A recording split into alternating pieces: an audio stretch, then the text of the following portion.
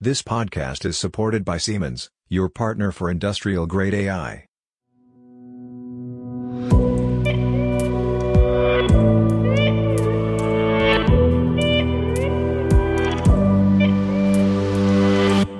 Hello, everybody, and welcome to a new episode of our Industrial AI podcast. My name is Robert Weber, and I have the honor to talk to Peter Sieber. Good morning, good afternoon, good night, day, wherever you are. You recorded a very interesting episode with two guys from Zeiss. Right. They will explain how they use machine learning for their optics, right? It was optics. Yeah, that's right. Yeah, that's the optics division. Yeah. Okay, but first we have the news part. I will start with the news today. But by the way, you were at the chess tournament. How was it? Was I? Oh, it was very interesting. Very interesting. Yeah. I mean, like many people, maybe also some of our listeners, although they are separate topics, but then many times chess and artificial intelligence, they kind of overlap. And sure. I, as so many others, what was the movie was called Queen's Gambit. I don't know if you've seen it.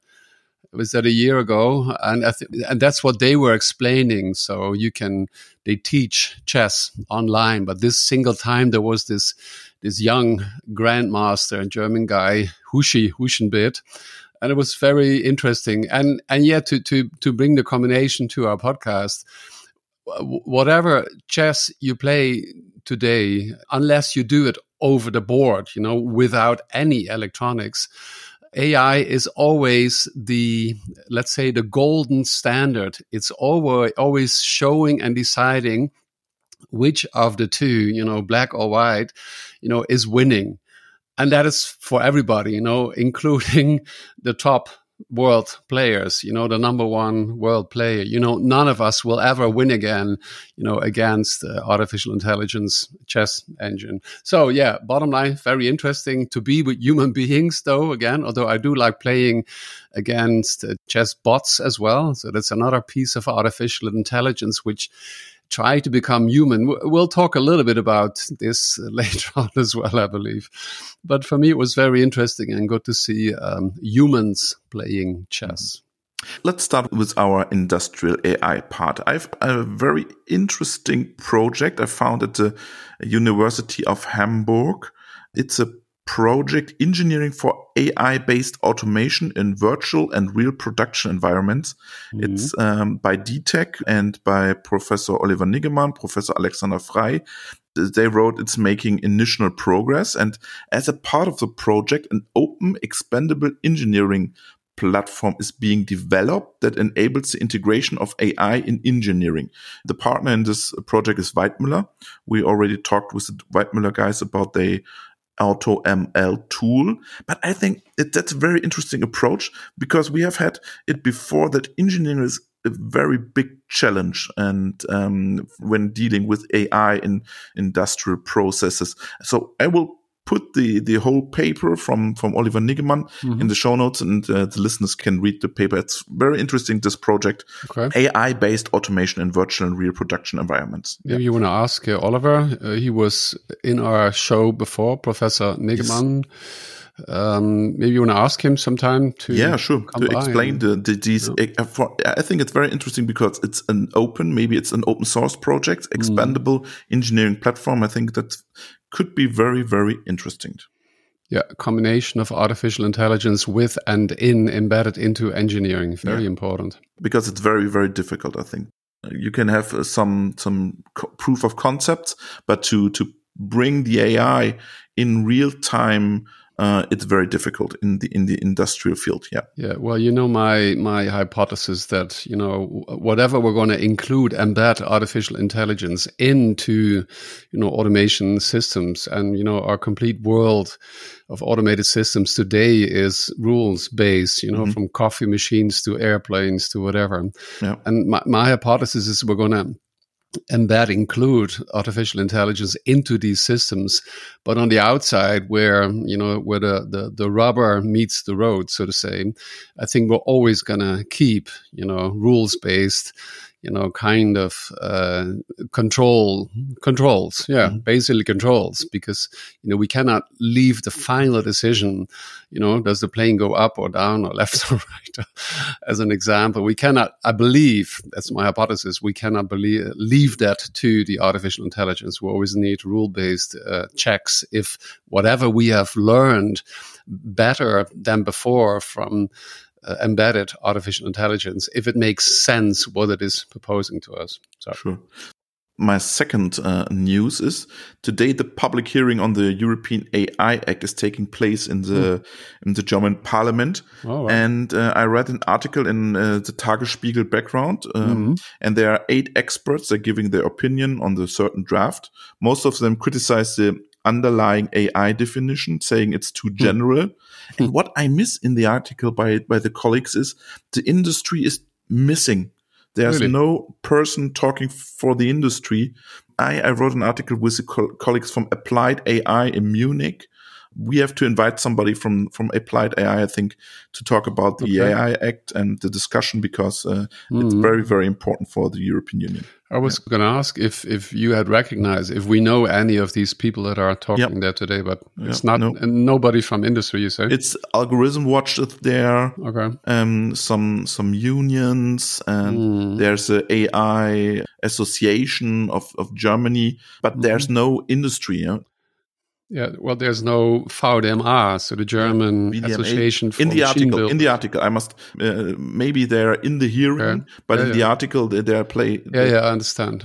Yeah, because I mean, already a long time ago, like a year ago, both VDMA, the German Machine Builders Association, ZVE for what are they? Electronics Association. They both had we've had them in our podcast, and they could share their vision and opinions.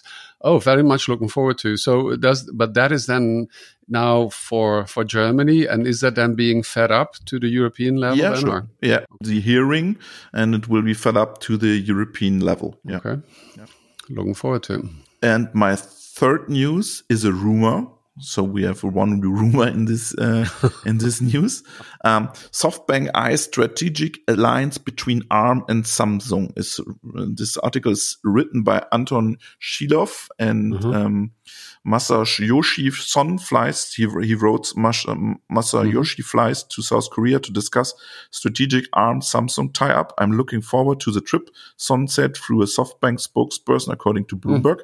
I want to discuss a strategic alliance from ARM with Samsung.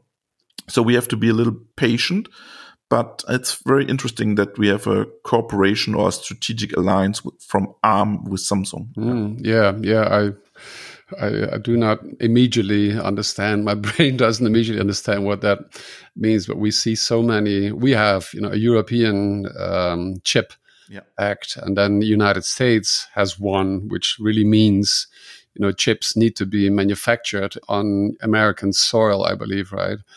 And then we have Intel, building 2 fabs, huge fabs in Dresden. And there's so much happening there, and they're all jockeying for and rather keeping their arms around,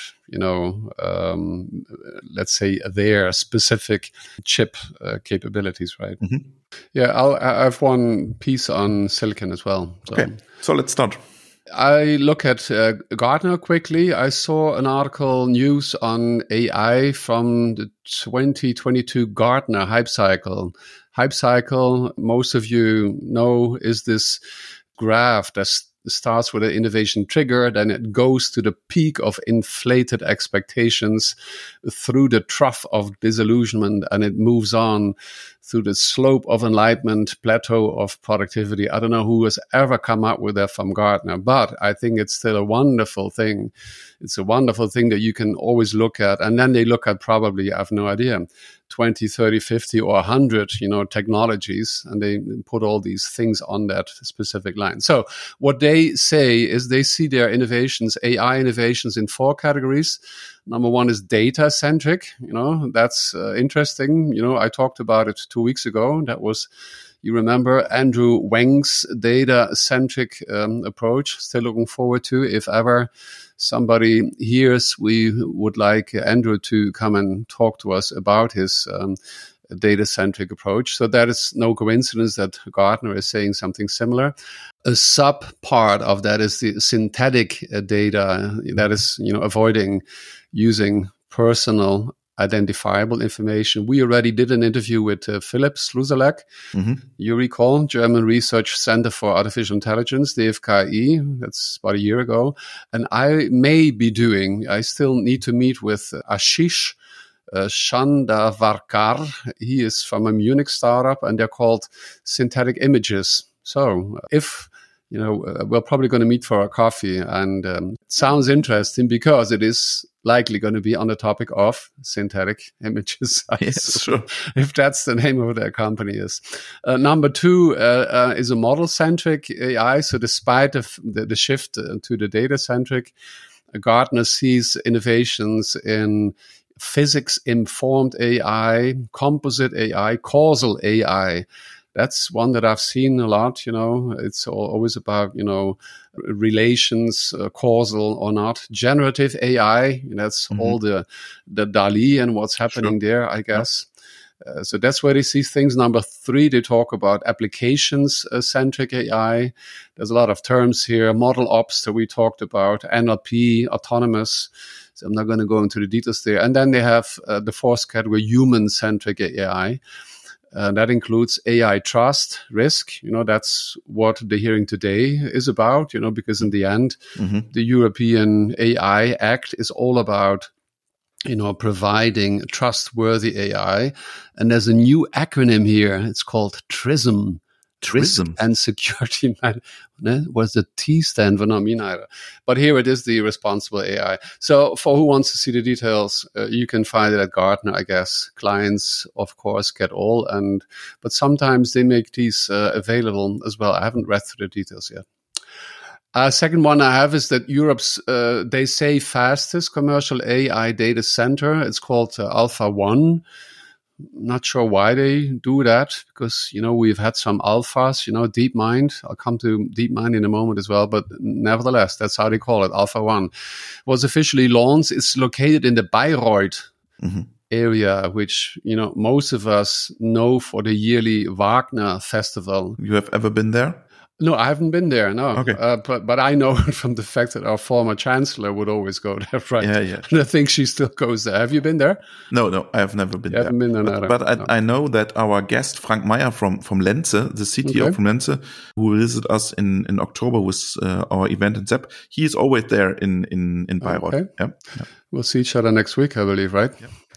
We can ask him then. So the private operator is this Alpha Layers GTS. They are a wholly owned subsidiary of Heidelberg AI startup Aleph Alpha. That's where the name comes from. I'm not sure if I pronounce it correctly. Aleph PH. They built the data center together with HPE, Hewlett Packard Enterprise, and NVIDIA. Financing comes entirely from German European investors. That's untypical. Yeah. There is 512 NVIDIA A100 GPUs for those of you interested in the details, which gives the thing a max cluster performance of, I believe it's 7.625 petaflops, whatever. Huge number. Nevertheless, it brings him not further than ranking 72 in the list of top 500 fastest supercomputers. So some way to go, but nevertheless, I think we say congratulations to a great start for such AI power to be accessible in European languages. That's one specific thing. And I quickly looked again to who is this Aleph Alpha. Yes, it is a difficult name for me to pronounce. And they say on their website, which brings me then to my final topic, they want to be the leading European company researching and creating next generation strong artificial intelligence. That's your topic. Oh my God. That's your topic, Peter. Oh my God. And that's bringing me to my final point. And you've probably seen it. I think most people have seen it, but I haven't seen many people comment on it, and I don't understand why. Because I say, oh no, not again. Artificial intelligence will likely destroy humans. researchers say. Yeah, I can't really hear it anymore. But the problem is these researchers are not just anybody. They are from Google and they are from the University of Oxford. Yes. Specifically DeepMind Markus Hutter. I think I've heard his name a couple of times before. And Oxford researchers Michael Cohen and Michael A. Osborne. Yeah, I mean, it's the Markus Hutter. He's not, we had a Hutter that we know as well from AutoML. Or do I mix up names? Yeah, it's Frank Hutter. That's Frank, right? Yeah. Yeah, so I'm not sure if Marcus is a family member or whatever. Now the point is what I do not grasp. And dear DeepMind boss, dear Demis Hassabis, I highly respect you. I believe you, if you're listening, or if one of your colleagues is listening, I believe you are one of the global, let's say, top 5 AI most knowledgeable persons that I know. And I would like to know if you are aware of what your senior scientist has published. And I would be very interested in, if you could please share with us somewhere, as, in answer to the question by Peter from the Industrial AI podcast, to the long-standing question, because that's how it was put, of whether a super intelligent AI may go rogue and wipe out humans, and assuming that in your case it is not likely, because that's what these researchers say, right? They say, yes, likely. And if I see a thing like that, and if you and I, starting out with a podcast, and there's hundreds, thousands of us, working with algorithms that, sometime have been called, AI, machine learning, and we do good things with them, and we explain the community, the people out there that, have no idea of what it is. Then again, come these researchers and say, they're going to destroy us at some point in time. So that is not good. I myself, in all humbleness, I'm convinced that if humans are going to be wiped out, it will be by humans and not by extraterrestrials or by any super AI, but humans. For which reason I am, certain that we need to be not afraid of AI, but we need to keep an eye on humans. And for that reason, we do need to restrict and authorize AI applications. And then we're back to the hearing that you talked about today. Sure. So yes, again, I'm certain that at least we know from VDMA, from, I believe, ZVE less, that they were not happy with the classification of machines, for example. And I'm not saying that I do in detail. I just say that at the level where, things might go wrong, I think it's very important that we do deal with artificial intelligence as a technology similar to whatever, more than water or gas or electricity, as, Andrew Wing has been saying. It's more like nuclear power, I would say. We have to. But then again, please do not misunderstand me, listeners. It's not saying that for that reason, each and any application that has machine learning in it, is bad. And that's not the point I'm trying to make here. So you are the human-centric AI evangelist or preacher man, I could also say. Yeah, maybe. Sometimes it's loud like a preacher man. Yeah. Yeah, could be. Yeah, maybe I should become politician. The first minister of the Netherlands from Bavaria. Yeah, who knows? Let's see. Thank you very much, Peter. Let's start with our two guys from Zeiss. It was a pleasure to talk to you, and to all our listeners. Enjoy listening the main part with machine learning in the optical industry. I'm not a professional in this industry, but I listened to the episode, and it was very interesting. Yeah, it's a very interesting approach they take to improving their overall equipment efficiency. Yeah. So thanks a lot, Peter. Greetings to Munich. Thank you, Robert. See you soon, and cheers to our listeners. My guests today are Jens Bürgin. He is head of Industry 4.0 at Zeiss Vision Care, and Kai Kümmel. He is the program manager data and analytics at Zeiss Group. And we will discuss today the very interesting sounding topic of Markov-based predictive quality analytics for mass lens production at Zeiss. Hello, Jens. Hello, Kai. Hello, Peter. Hi, and good morning, Peter. Thanks for having us. Yes, please tell our listeners, who are you, where are you from, and what do you do at Zeiss? Jens, maybe you want to start?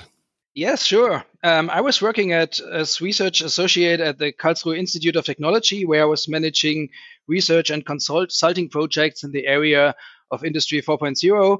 And after it, I was joining Mahle, an automotive supplier, for optimizing the production of mechatronics components. And then I was also there managing in the Industry 4.0 program in the electronics and mechatronics business unit. After that, I joined Zeiss, as you introduced me, as head of Industry 4.0, also managing the Industry 4.0 program and developing Industry 4.0 technologies at Zeiss Vision Care across different departments in Zeiss Vision Care and in cooperation with other colleagues and institutions at Zeiss, like the Zeiss Digital Partners, where Kai is coming from. Very good. Kai? Yeah, thanks. So from my background, I'm a mathematician. I did my PhD in probability theory, and I focused on the dynamic of random systems. After that, I applied it mainly for machine learning and data science, both in the financial and the industry sector. And as already mentioned, now I'm in a shared function at Zeiss, focusing on data and analytics, and there I'm a program manager. You both mentioned separate divisions that you have been or are working at. So maybe you want to give us a quick company Zeiss introduction overview. Sure. Zeiss as a company is operating in the fields of optics and optoelectronics and is structured in 4 segments.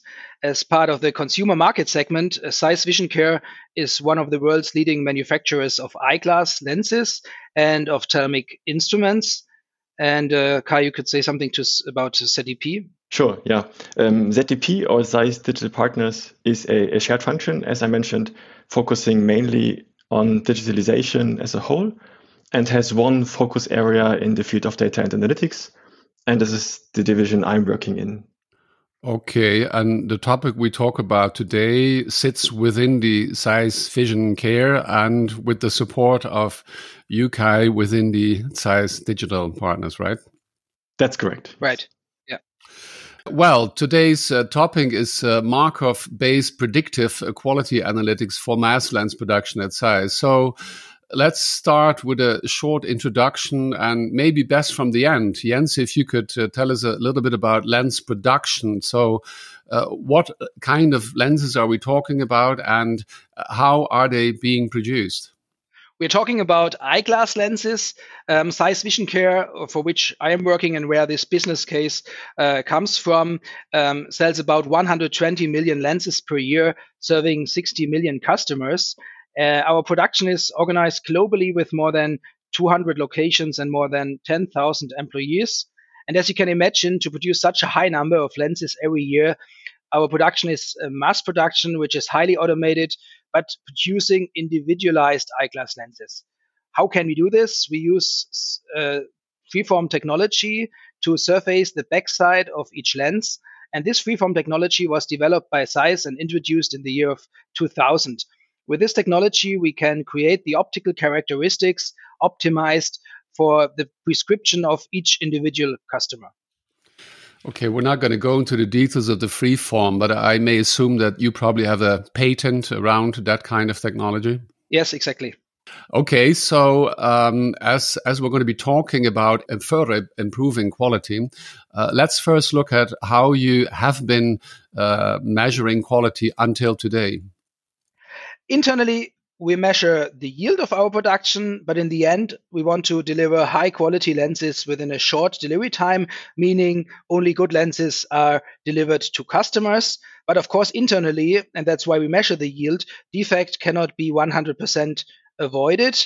And that's why we have to work on this topic, because defects means that we have to often scrap the lenses which are defect, and we have to restart the order again, which has a negative impact on our cost because you need to scrap the lens, and a negative impact on the delivery time. Right. We've talked about improving OEE, overall equipment effectiveness, for a couple of times, and we're not going to talk about the exact number here. That is completely not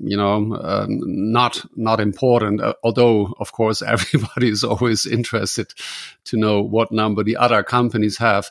But I've made the statement a couple of times that if we don't make sure that we improve our OEE, let's say towards 90x plus, somewhere towards the direction of 100%, then it's almost like useless to start doing data science or artificial intelligence, because we will always come back to the problem of too high scrap. So and now you want to further improve your OEE through Markov. Now, we have learned about many different approaches in the last years, about doing quality improvement of OEE, but we have not heard yet about the Markov chain. So please explain what is Markov? Tell us a little bit about your development environment, maybe in relation to Markov. What is the kind of data? What is the kind of training, etc.? Kai, can you do that?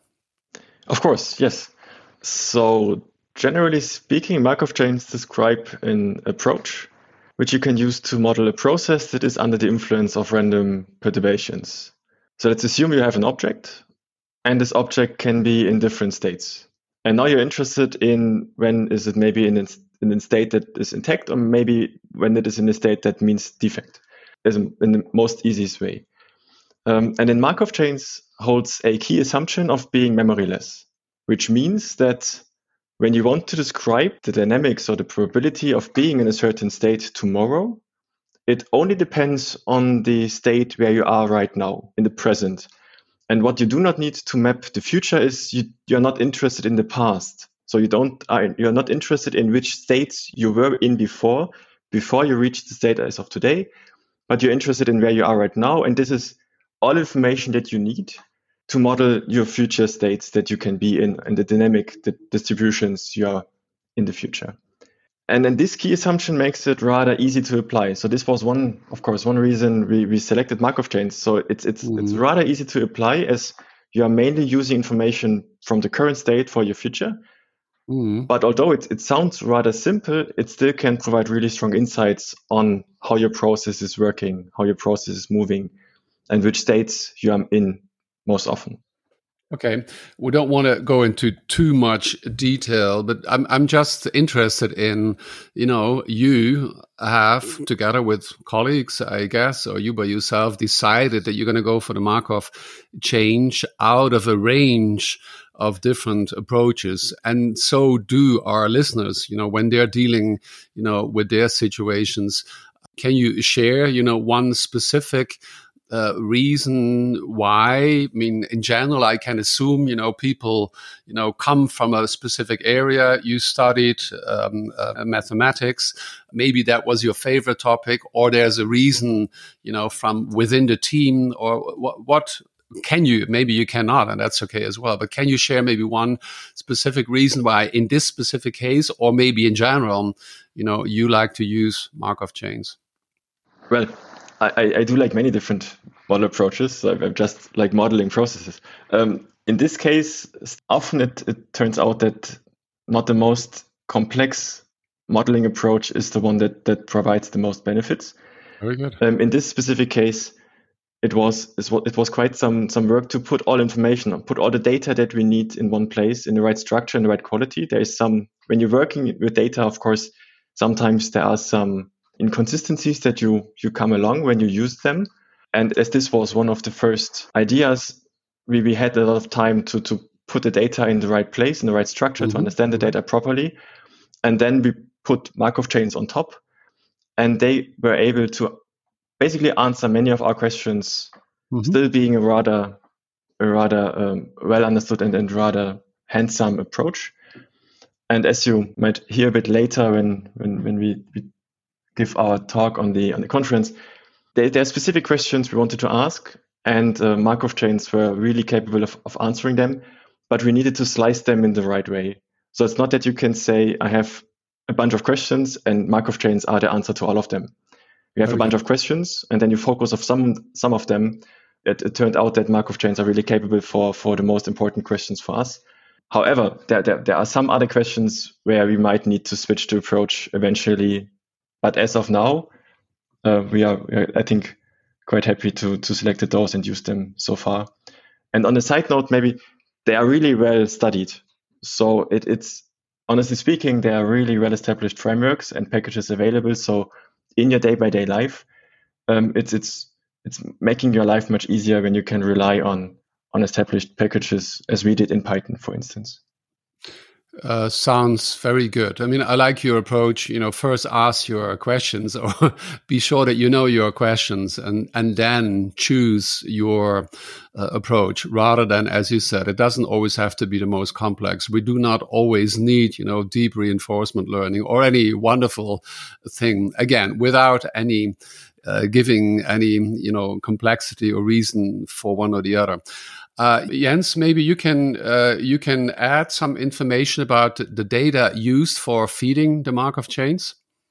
So the data used is data which is generated in our production system, and we thought the Markov chain would be helpful to analyze this data together with Zeiss digital partners to use each process step in our production line mapped as state in the Markov chain to see whether the lenses which are scrapped, so where the defects are detected in the chain, in the process flow, in the process steps, and to see where these deviations occur from the standard process flow. So where the lenses are taken out from the usual production flow and are restarted because of defects, and to see for different defects the different process flows in the Markov chain. Very good. We're not going to go into more details here. Kai, you already referred to the presentation two of you will be doing, I guess, later on in this month. We'll come to that later in Berlin. For the moment, let's talk a little bit about your team. How many are you? What do they do? Are you looking for colleagues to join the team? And if so, what should they bring to the team? My team, the Industry 4.0 development at Zeiss Vision Care, we are 5 colleagues, including myself. We are working on collecting data, connecting machines to collect the data, also on traceability to trace each individual lens through the production even better, and automate also our inspection of the lenses with artificial intelligence. And then, of course, finally, but not least, analyzing the data we have collected, bringing our production to a new level, as I explained in the example before, to improve our quality. And yes, of course, we are looking for new colleagues, especially in this field with background in quality management and data analytics. Very good, Kai. Yeah, of course, also on the corporate data analytics side, we are looking for more colleagues to join. There are positions like data engineers, data architects, also experts for machine learning as well as data governance. As you might imagine, there's a lot of work still ahead of us, and we are still looking to grow. Very good. Maybe you want to quickly say, both Jens and Kai, what does that mean? Where would people, if they would be interested in hearing what it is that both of you are working on, where would they be based? Jens, in your team, or Kai, in your team? So in my team, we are all based in Aalen, in our lab in Aalen. It is a global lead lab for eyeglass lenses production. And we would be based here together. Okay. We do have colleagues in different locations. Okay. Some colleagues are in Munich, as I am. Some colleagues are in our headquarter in Oberkochen. And this is where most of the team is located. Okay, coming to a close, where do you see developments regarding AI data science, technically or organizationally? Yeah, maybe I can start. So I think there was a really good improvement in how to think about data when there was much more emphasis, or there is much more emphasis on data quality and accessibility than I think it was there 10 years before. So data is more considered as an asset. And by doing so, there is an understanding that it requires time, it requires work, it requires an invest into the data, the way you gather data, the way you maintain data, to make sure that you can have a sustainable use of data later on. And I think this is really good.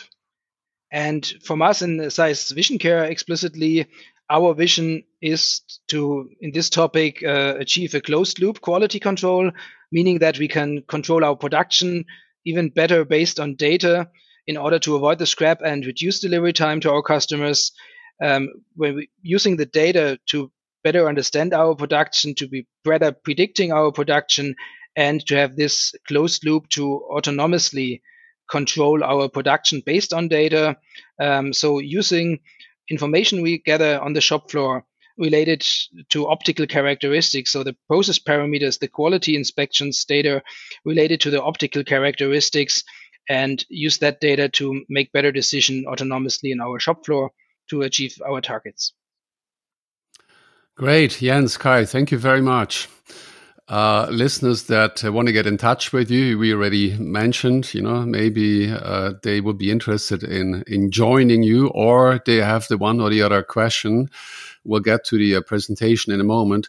But listeners can best contact you by LinkedIn. Both of you have a German U with 2 dots on it in your family name. I'll spell it out. So Kai Kümmel, you'll find on LinkedIn as Kai, and then Kümmel is Kuemmel.